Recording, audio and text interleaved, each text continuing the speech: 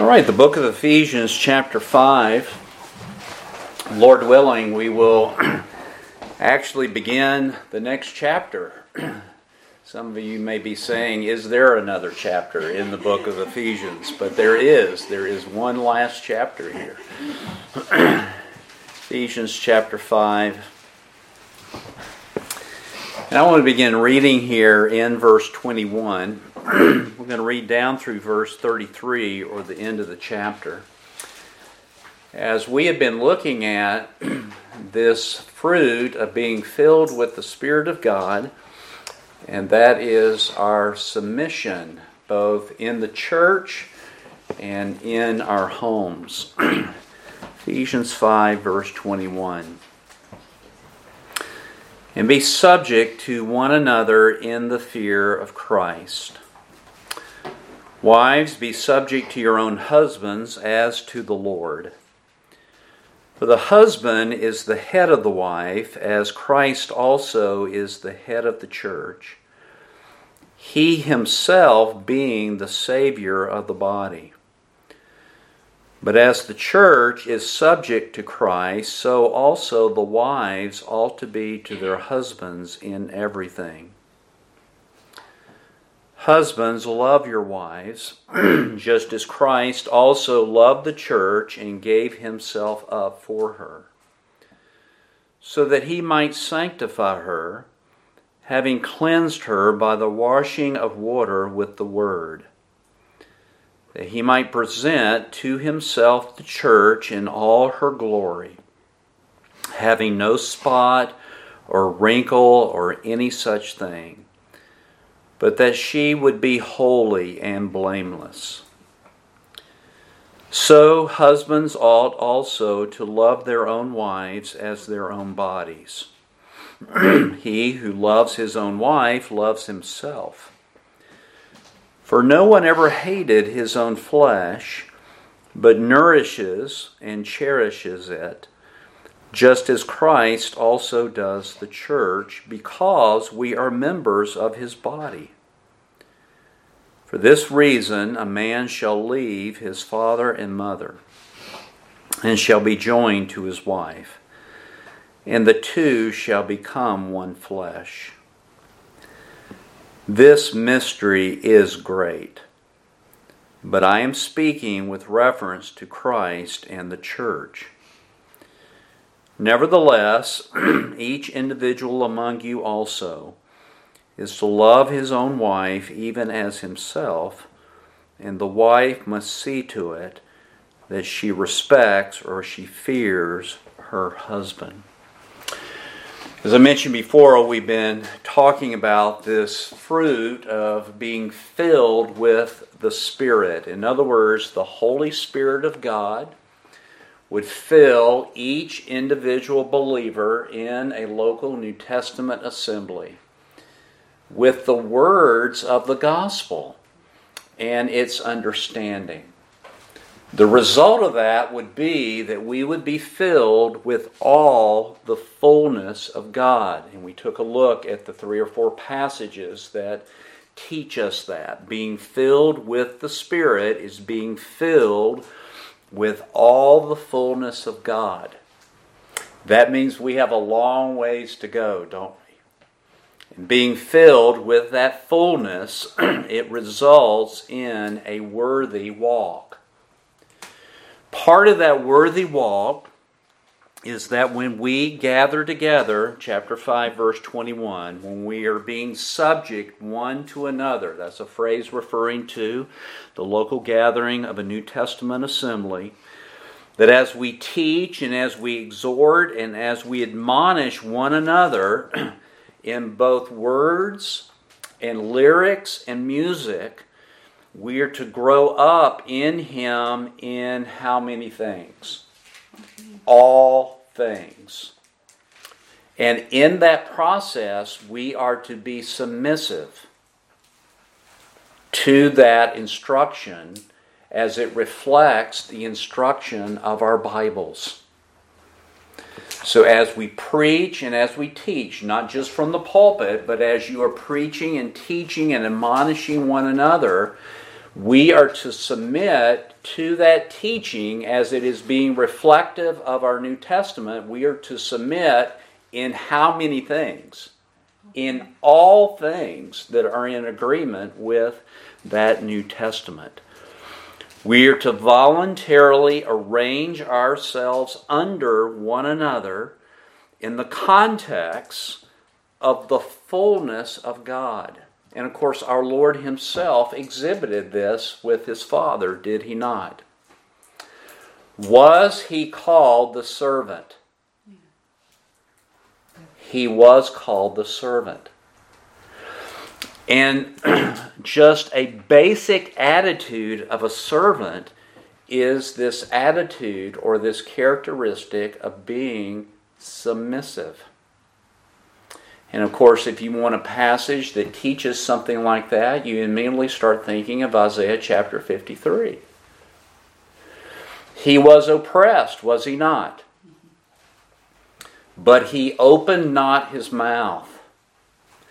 He was treated with injustice, was He not? But it pleased the Father to bruise Him, not for His sins, but for ours. He bore the iniquity of all the injustices that have ever gone on in the world to that time, in that time, and in the future. He bore the injustice and the guilt of all our sins. And yet He did not open His mouth in complaint in doing that. That is submission, isn't it? And that is being a servant. It is the nature of a lamb to submit. And submission is a fundamental characteristic of the fruit of the Spirit as we are being conformed into the very image of Jesus Christ. And folks, it really makes sense then, since that is a fundamental characteristic of a Lamb of God, that there is a lot of resistance from our flesh in doing that. But all the blessing of being conformed into the image of the Lamb. We've learned that that submission is done not primarily to the authority of which we are submitting, but submission is done unto God in the fear of displeasing Christ. Why is that? Because it is God who has instituted this, did He not? And it is God Himself who has commanded it. So in speaking to the wives, it says, verse 22, "Wives, be subject to your own husbands as to" who? The Lord. As to the Lord. Every aspect of our walk is preeminently unto the Lord. And so we move from verse 21, which is the gathering of a local New Testament assembly. We moved into the relationship of a husband and a wife. And the Bible's very clear about this, that wives are to walk in submission to their own husbands, again, as unto the Lord. They are to walk with their husbands, fearing to displease their husband in the same manner in which you would fear to displease the Savior. And of course, we talked about that sometimes there is conflict there. And I mentioned the 3 tiers of submission. That we are to submit in all things that are in agreement with our New Testament in everything. And then there is this attitude of submission that we're to have. And then thirdly, there are times that we actually, in order to please the Lord, we may have to displease an authority. But at least up to this point in our nation, that level 3 is a more rare thing than it is in other seasons of church history. Wives, then, are to walk in love to their husband with an emphasis on the spirit of submission, and in everything manifesting conformity to the person of Jesus Christ. That really has a loveliness about that. But there is also a loveliness when it comes to the husband. And again, as I mentioned before, when he's talking to the wives, when he's talking to one another, when he's talking to the husbands, the children, the fathers, the slaves, and masters, he's talking to those who are in the church. He is talking to professing, believing people. And so what is true in the church, that we are to be submissive to the Lord first, then that submission is to be seen in our submission one to another, and then that goes into our homes when we have that same aim, that same ambition with the Lord individually, among one another in the church, to be pleasing to the Lord, our wives wanting to please the Lord in their submission, then the husband is to have the exact same ambition when it comes to the relationship with his wife.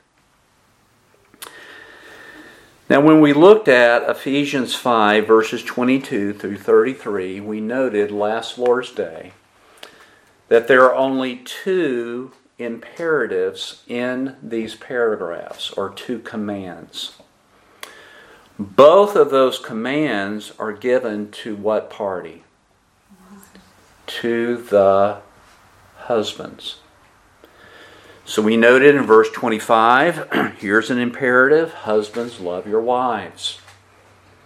Then we looked at verse 33. Here's an imperative: nevertheless, each individual among you is to, here's a command, to love his own wife even as himself.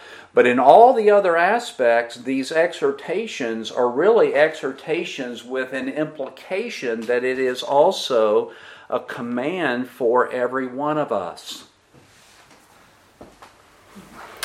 And it is easy to see when we look at verses 25 through 33, and as we read through it in our scripture reading, when we look at those types of things, it is easy to note that the husband's ambition is the exact same ambition that Christ has for who?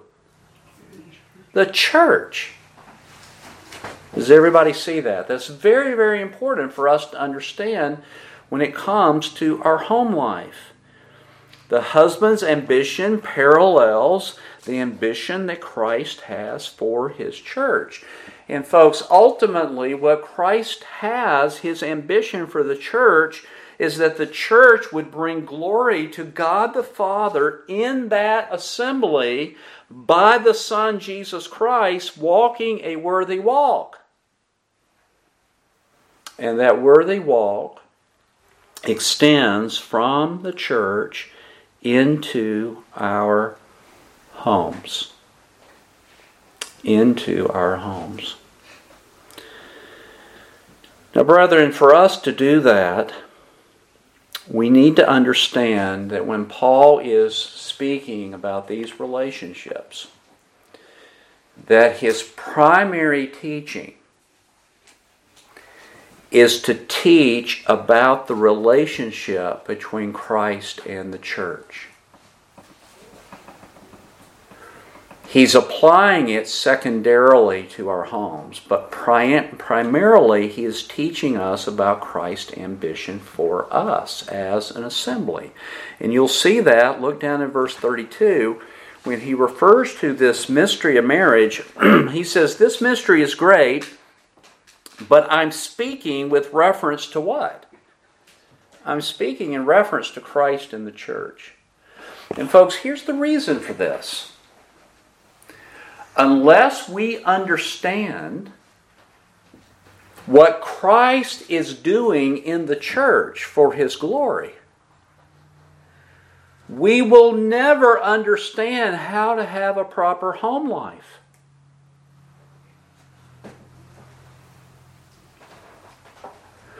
In other words, it's not the family that's setting the standard for relationships in a church. It's the church setting the standard for relationships in our homes. And it all begins with us understanding Christ's aim for the church. And folks, that shouldn't surprise you when submission is a fruit of being filled, that the Holy Spirit filling us with the words of Christ. And when that happens, we have this fruit that comes out of all this. And then I think it's important for us to understand that no one of us is perfectly renewed in the spirit of our mind on how we're to have this relationship within our homes. Did he not say, if you go back to chapter 4 and in verse 22, that we're to lay aside the old self, which is being corrupted in accordance with the lust of deceit, and that you may be renewed in the spirit of your mind and put on the new self. That means that we don't come into our Christian relationship with Christ, we don't come into that with a complete understanding about home life.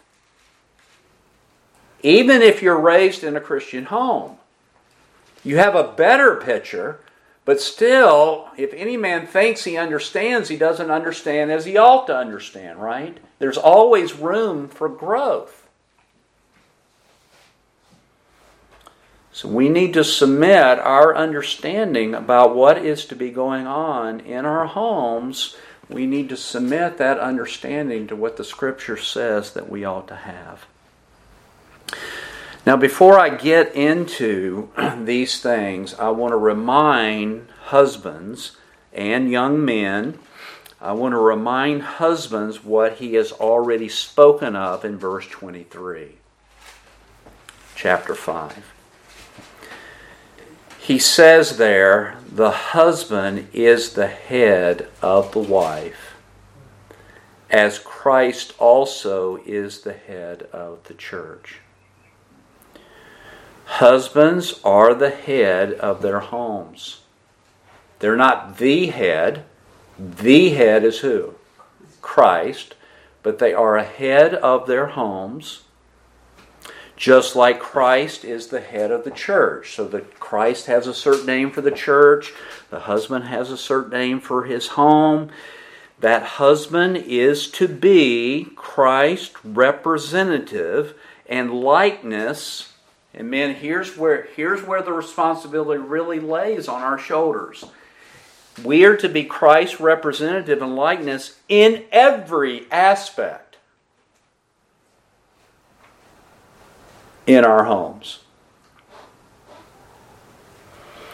That when our wives look at us, when our children, if the Lord grants children in your home, when our children look at us, they see an accurate representation and likeness of the Son of God. Now, will that be perfect? No. Should it be there and be growing? Yes. And people should recognize that image and growing image into the likeness of Jesus Christ. That is a heavy burden.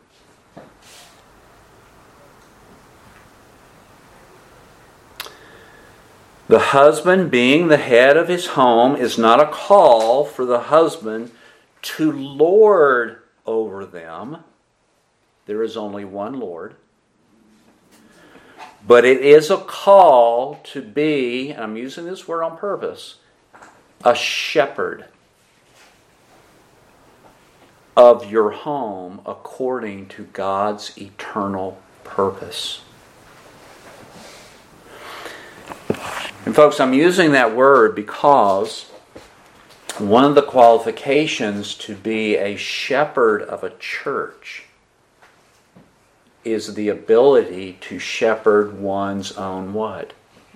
Home. And Peter would say to the pastors of the church, you're not to lord over the congregation, but be a, can you fill this out? But be a example. And that's what I mean when I say being a head of our homes, we're to be Christ representative and likeness in everything. Now we understand that's also true of the wife, right? And it's also to be true of the children, but there is a special emphasis put on that husband as being a head over his own home. Now all that is in review. You can break down this passage, verses 25 through 33, in two parts. The first part, verses 25 through 27, is that a husband is to love his wife in sanctification. In sanctification. Being made holy, separated unto God in sanctification. And the second part is given in verses 28 through 33, and that is a husband is to love his wife in union with her, or in oneness with her. So let's look at these two aspects. First of all, verses 25 through 27, Christ loved the church in sanctification. Now remember, what we're trying to see, we're trying to discern Christ's purposes with the church. Having understood Christ's purposes with the church, now I understand as a husband my responsibility within the home.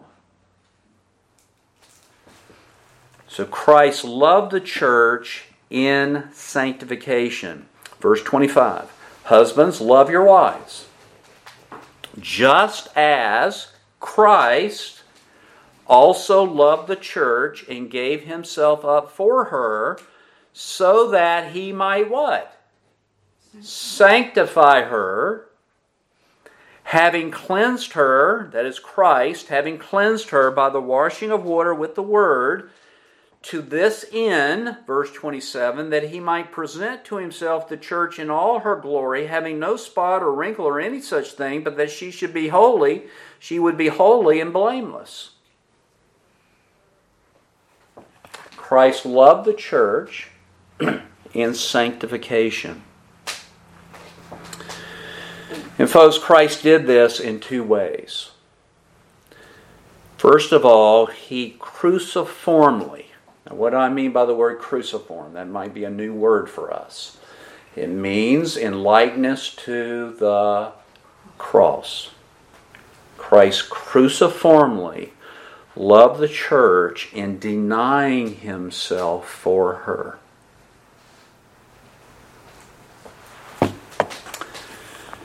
Husbands, now listen carefully, husbands are to live for their wives as unto the Lord.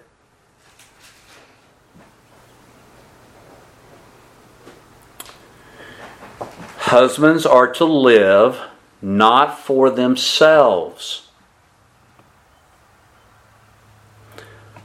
Husbands are to have the attitude like our Lord had in the Garden of Gethsemane, when he prayed to God the Father, not my will, but thine be what? Thine be done.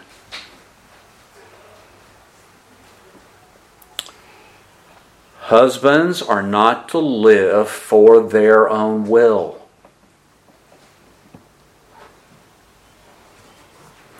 They're not to live arbitrarily. They are to live for their wives as unto the Lord in this arena. Sanctification. So what is a husband to do? He is to humble himself before the Lord, or we could word it this way. He is to submit himself to the Lord to serve God's eternal purpose in their homes. Does everybody see that? In other words, folks, the same thing that's going on hopefully right now is the same thing that's going to be hopefully going on in our homes. It's this one thing we do. Our ambition as an individual believer is to live to please the Lord. Amen? A church's ambition is to live for the Lord, to one another, to please the Lord. And if that's your aim and goal, doesn't it make sense that it just filters down into the arena of our homes? If that's this one thing that you're doing. We are to submit ourselves to the Lord, humbling ourselves to the Lord. Or if I want to quote Philippians chapter 2, taking the form of a servant to God's eternal purpose, to see that eternal purpose happen in our homes. And if that's going on, then we should submit ourselves in that home in how many things? In everything.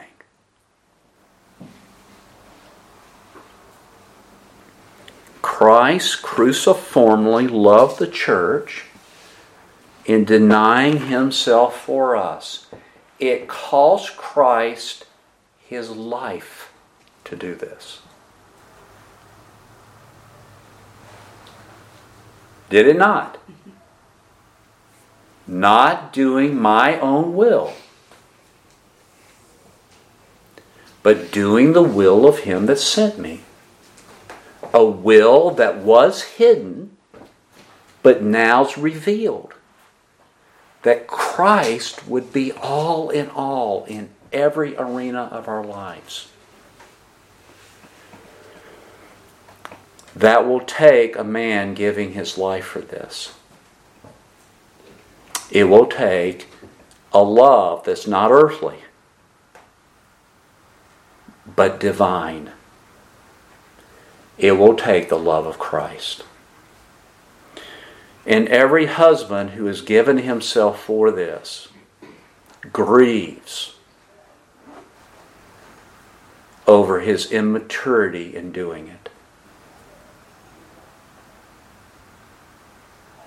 You almost wish Christ would just come down and do it. And not use means like me or you. Because he would be perfect in this. So we're talking about the church. Christ cruciformly loved the church in denying himself for the church. In like manner, a husband is to love his wife in like manner. Secondly, and we'll see this in verses 26 and 27, that the aim of the death and resurrection of Jesus Christ was the sanctification of the church. With this end result, that the church would be presented in all of the glory of God. It says, he might sanctify her, having cleansed.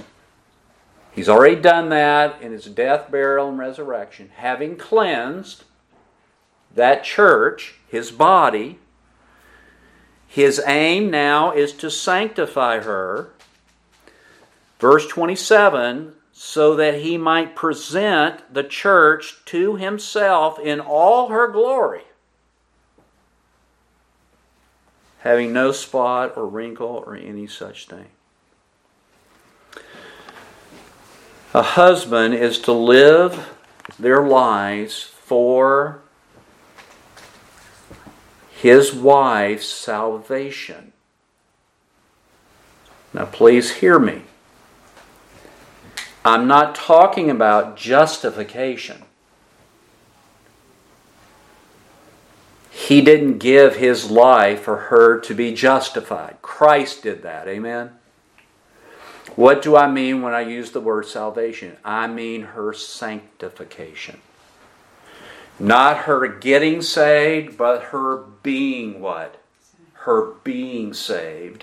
So that she would be presented to the Lord at the end of her days in all of God's glory. We are to live for that. Christ's aim for the church is to be my aim for my wife. How does Christ do this in the church? He does it by the word of His grace. Am I right about that? We're saved because we hear God's word, right? We grow because we hear God's words. It's by the word of His grace being communicated to his wife so that in agreement with Christ's aim in the church, she might grow up in all things into Christ. In other words, the aim of a church is the same aim that is being reinforced where? In our homes.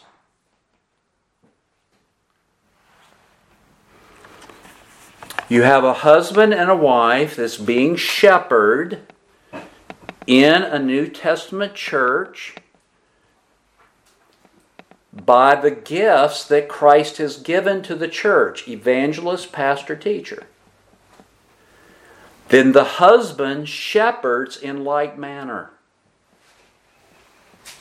in his home, supporting what he has heard through the Scripture in the church, and what his wife has heard preached in the church, and exhorting his home to walk therein. And folks, that really is a beautiful thing. When you have that triangle, when you have the church doing what the church ambition should be, and when you have in the home that same ambition being worked out, it is a beautiful harmony.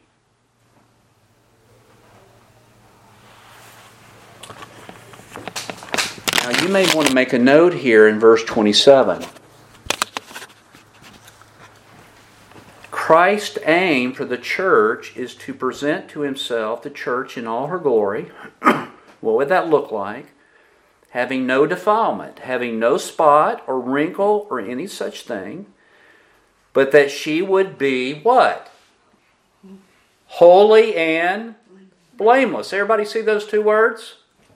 All right, I want you to go back to Ephesians 1. And I want you to look at verse 3, because here's God's eternal purpose for the church. Verse 3, Blessed be the God and Father of our Lord Jesus Christ, who has blessed us with every spiritual blessing in the heavenly places. Where? In Christ. These are spiritual blessings. Just as He chose us in Him before the foundation of the world, with what aim? That we would be what? Holy and blameless before Him. Everybody see that? That's God's eternal purpose. That's Christ's eternal purpose for His body, the church. That one day the church would stand before God holy and blameless. And what is the husband's end result purpose?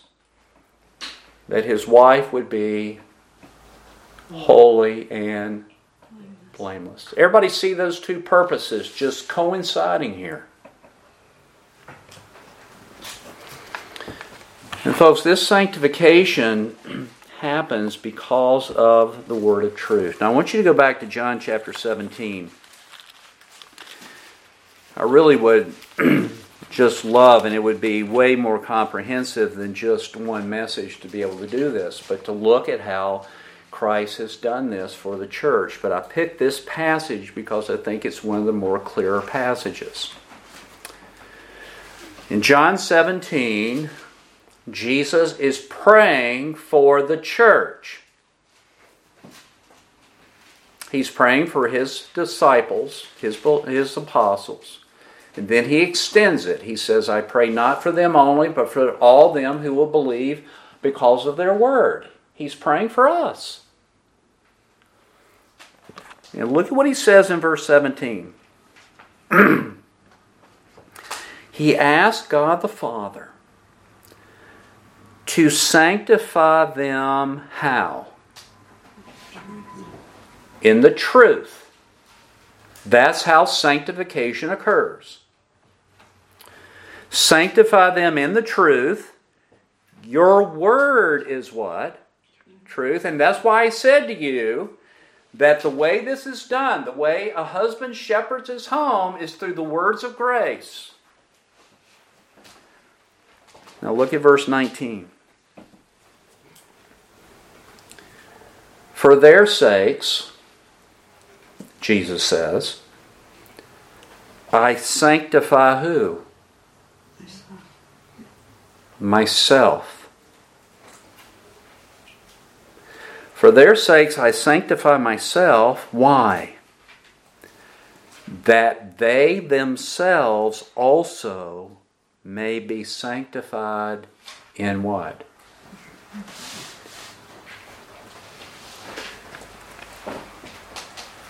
Folks, are you hearing what he's saying? Husbands, are you hearing what he's saying? Christ sanctified himself so that the church might also be what? Sanctified.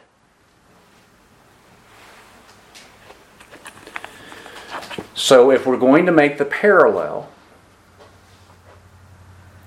a husband, first of all, must sanctify who? Himself. So that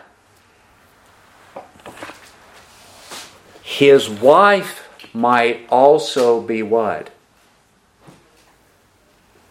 Sanctified. Okay, now let me put a footnote here. Lest your flesh takes you in places it should not go. Wives, your sanctification isn't ultimately dependent upon your husband. It's ultimately dependent on your relationship to who? Christ. So even if your husband is a lost man, you still are responsible for sanctifying yourself in the truth. Everybody understand that? But remember, I told you that Paul's instruction in Ephesians 5 is to what type of people? Believers. Professing believers.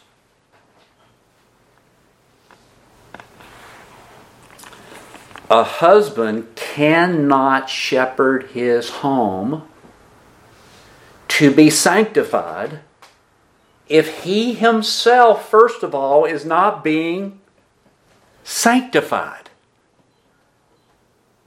Do we see that? And folks, you know this from 1 Corinthians 7 when it talks about children in a mixed marriage. And I'm not talking about ethnic-wise. I'm talking about a believer to an unbeliever. Paul says, your children are set apart because of you in that home. They are sanctified in the sense that they are set apart for God's working in their life, because in that home, they have a believer there in that home. In like manner, a home is sanctified because there's a husband there who is being what? Sanctified.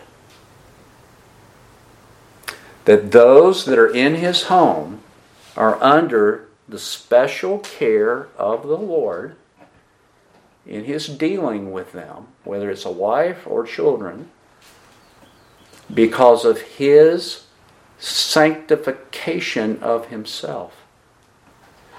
And folks, this is exactly the same way it is in a church. Paul told Timothy to give all diligence to doctrine, so that he might save himself. That doesn't mean to be justified, it means to sanctify, so that he would be sanctified, so that those who hear him will also be sanctified.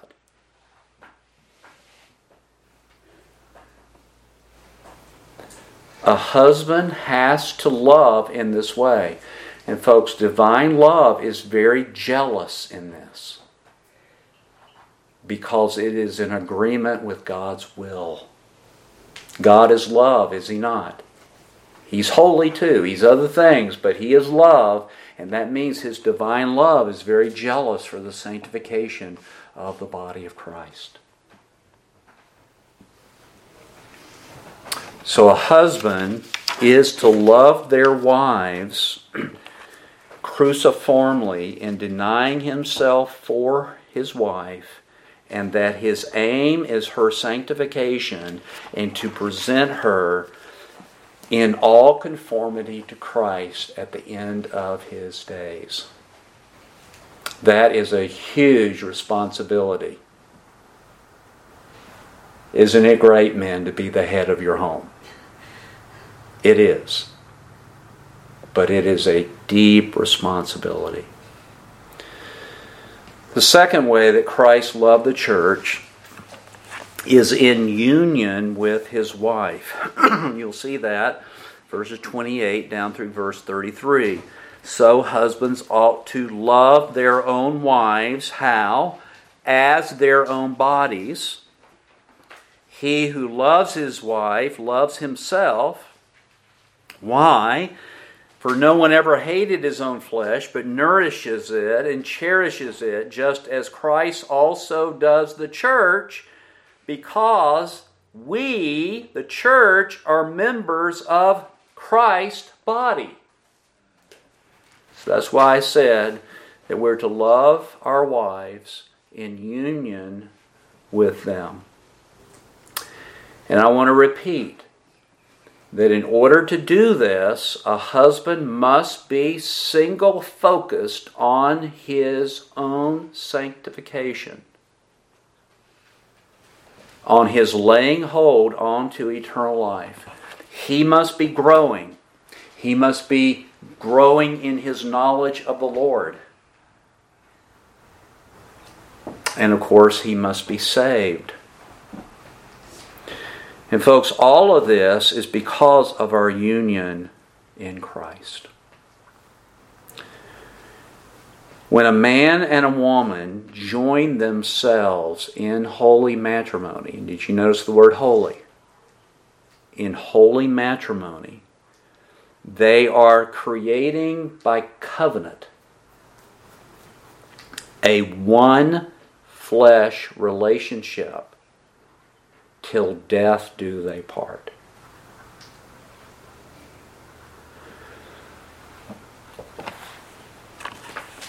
This has been the way it's been from the beginning. Now I want you to turn back to the book of Genesis chapter 2. I want to look at two passages here. One in Genesis, one in Mark.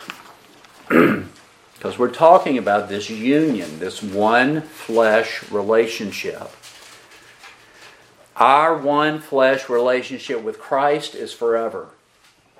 Our one flesh relationship with our wives is temporal. But here in Genesis chapter 2, you know the story. Verse 21, the Lord God caused a deep sleep to fall upon the man, and the man slept. Then he took one of his ribs and closed up the flesh at that place.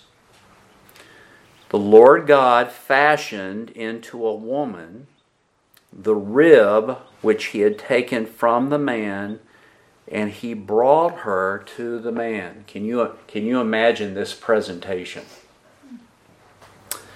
Now in verse 23, the man, seeing the Lord bring her to him, said this, "This is now bone of my bones and flesh of my flesh. She shall be called woman, because she was taken out of man." Does everybody see that?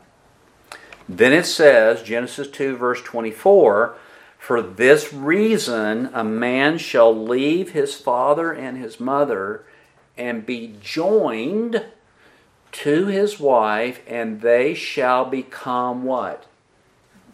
One flesh. Everybody see that? Okay.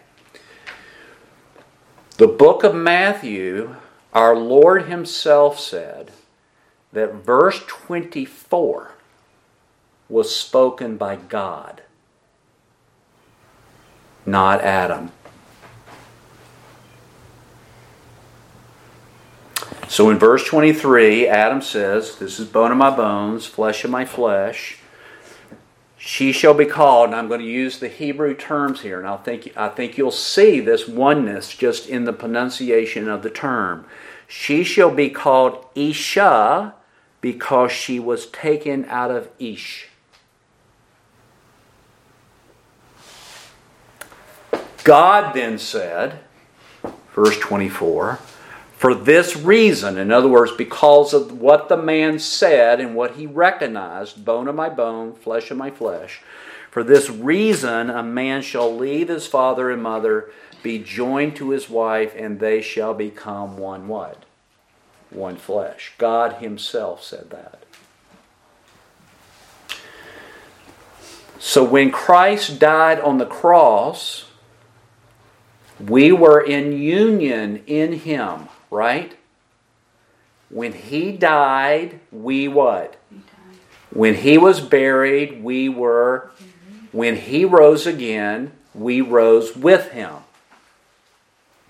In other words, his work was credited to who? To us. Why? Because we are members of his what? His body. In like fashion, when a man marries a woman, they become one flesh. Now I want you to turn to the book of Mark, chapter 10. Because our Lord is going to bring this right back up in answer to a question from the Pharisees concerning divorce and remarriage. In Mark chapter 10, he went into the region of Judea, beyond the Jordan, and crowds were gathered there. And according to his custom, Mark 10 verse 1, he once more began to teach them. And he was interrupted. Verse 2. Some Pharisees came up to Jesus, testing him, and began to question whether it was lawful for a man to divorce a wife. And that was a very hot issue back then. And I suppose that we could say that it's still a what? Still a hot issue today. But look at what he says. Verse 3. He answered and said to them, "What did Moses command you?" And they said, "Moses permitted a man to write a certificate of divorce and send her away." Everybody see that? Okay. So under the Mosaic law, was it permitted? The answer to that is yes. Verse 5, Jesus said to them, because of your hardness of heart, Moses, he, wrote you this commandment. So permission was due to the hardness of man's what? Heart. Then he says, verse 6, but from the beginning of creation, God made them male and female. For this reason, male and female, a man shall leave his father and mother, and the two shall become one what? One flesh. What does that mean? Verse 8. So they are no longer two, but what? One flesh. Everybody see that? No longer two, but one flesh. Verse 9. Therefore, because of that, what God has joined together, let no man what? Separate. Two have become one flesh. Man is not to what? He's not to separate that. The only thing that separates it, there is a separator by God. What is it? Death. And every widow or widower knows that when that happens, it is painful. It's like something being rent out of your flesh. And there are many tears and great sorrow, but also hope. Right? So folks, when we go back to Ephesians, here's my point. My point is this, is that just like verse 29, Christ nourishes the church, He cherishes the church because we are one body with Him. Husbands are to do what to their wives? Nourish, feed, and cherish their wives.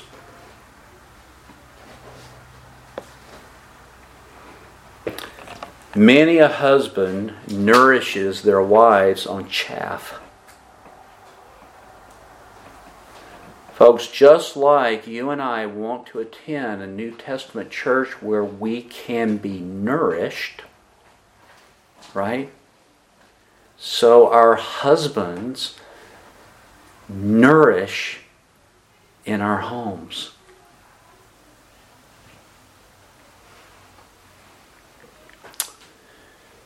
Just like Christ cherishes His church, a husband is to cherish his wife. Why? They are one flesh. If I nourish my wife, I am nourishing myself. If I cherish my wife, I am doing good to who? Myself. Why? We're one. We're one.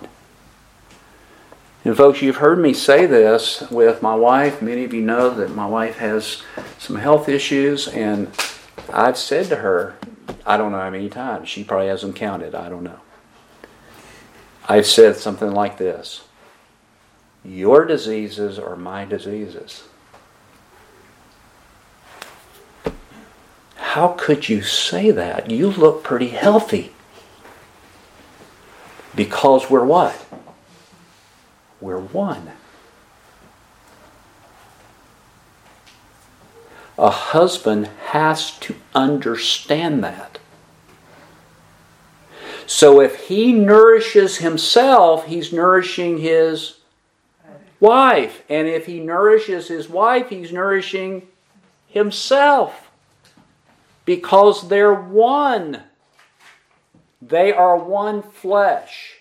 And folks, that one fleshness, I don't mean to be inappropriate here, but that one fleshness just isn't the act of marriage. The one fleshness is the marriage as a whole.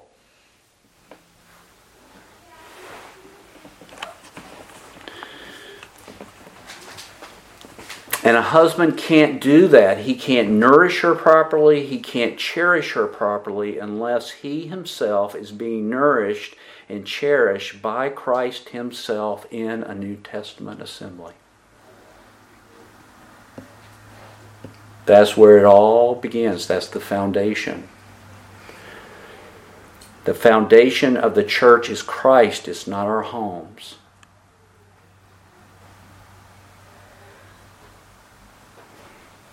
When a man shows the goodness of God to his wife, he's doing good to himself. Look at what it says here. It says, he, verse 28, he who loves his own wife loves who?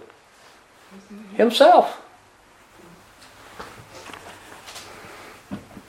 Isn't it amazing that you can love your wife cruciformly, sacrificially, giving yourself for her, and in that way you are allowed to love yourself? But when a man lives for himself, he's doing damage to himself.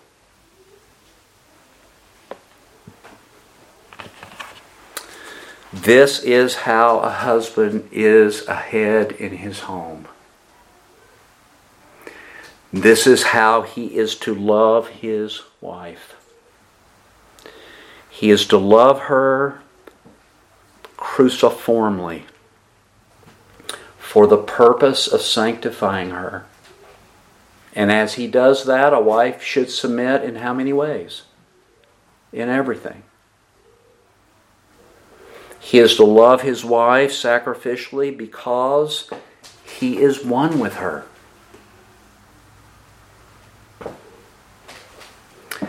And folks, when that happens, what you have is a beautiful reflection of the glory of the relationship of Christ and His church.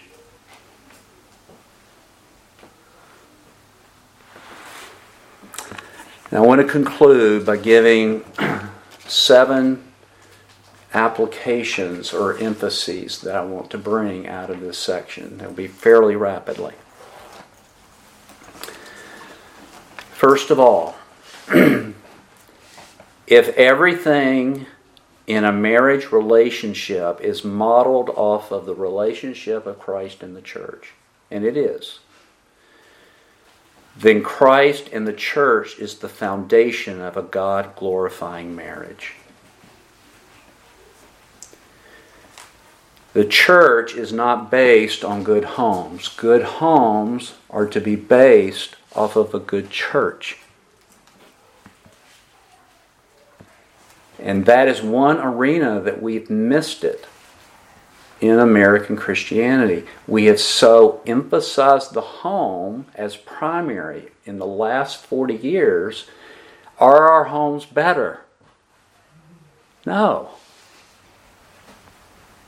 Because we have failed to emphasize God's eternal purposes for the church. Secondly, if our marriage relationship is to be modeled off Christ and the church, then what happens when a church doesn't know its purpose for existing?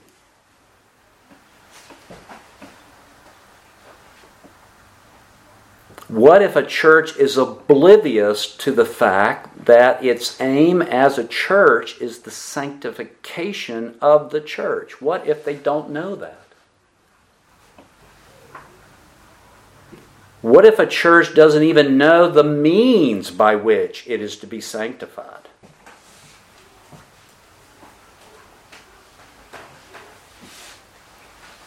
which is the case in our churches today.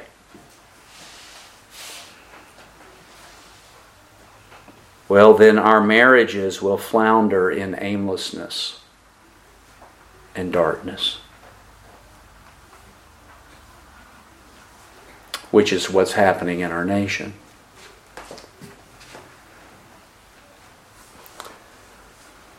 Thirdly, fundamentally, the problem with our homes is a church problem.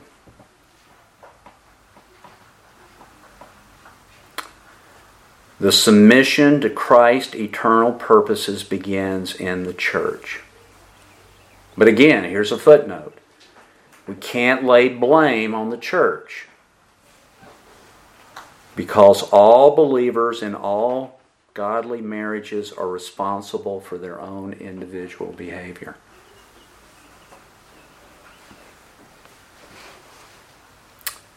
Fourthly,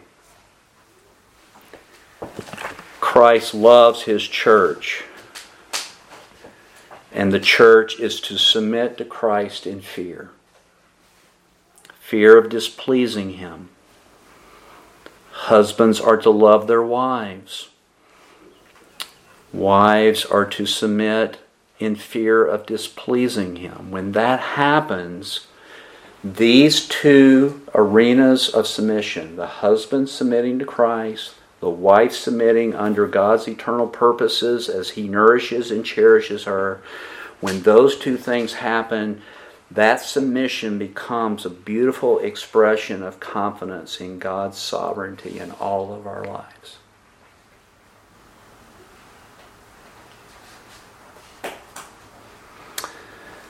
So husbands, fifthly,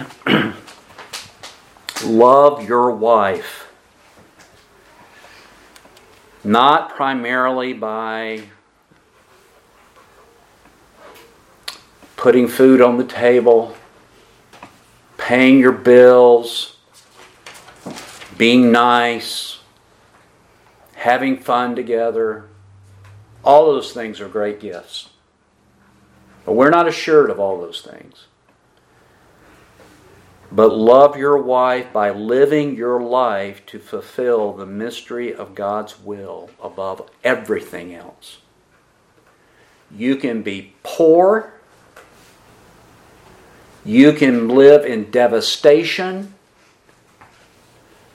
But this thing you cannot stop doing. To live your life for the glory of God, by bearing the fruit of the Spirit, being conformed to God's eternal purposes in Christ. You've got to do that.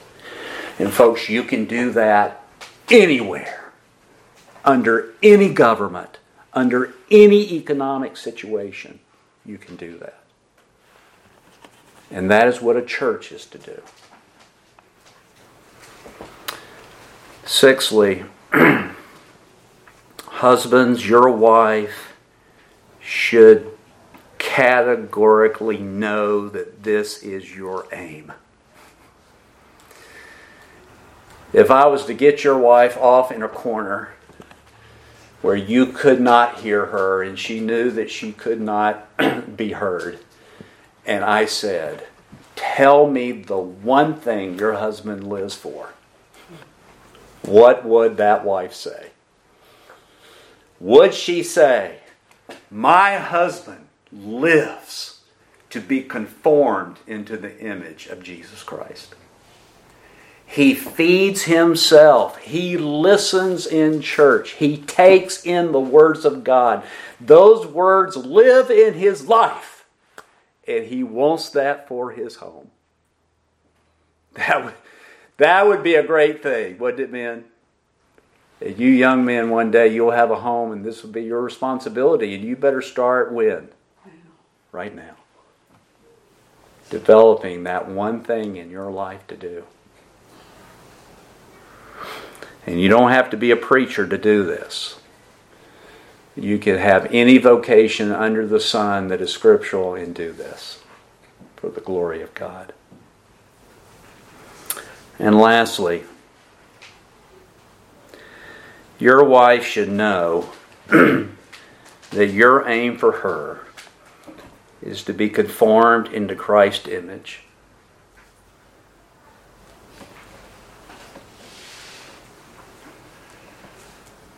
So that she would walk worthy of Him together. Did you hear that? Together. Both of you walking worthy of this calling that God has called you to do. That would bring glory to God in the church by Christ Jesus. The living out of God's eternal purposes for the church, taking those eternal purposes into a home of a husband and a wife so that they are walking together in Christ. Let's pray.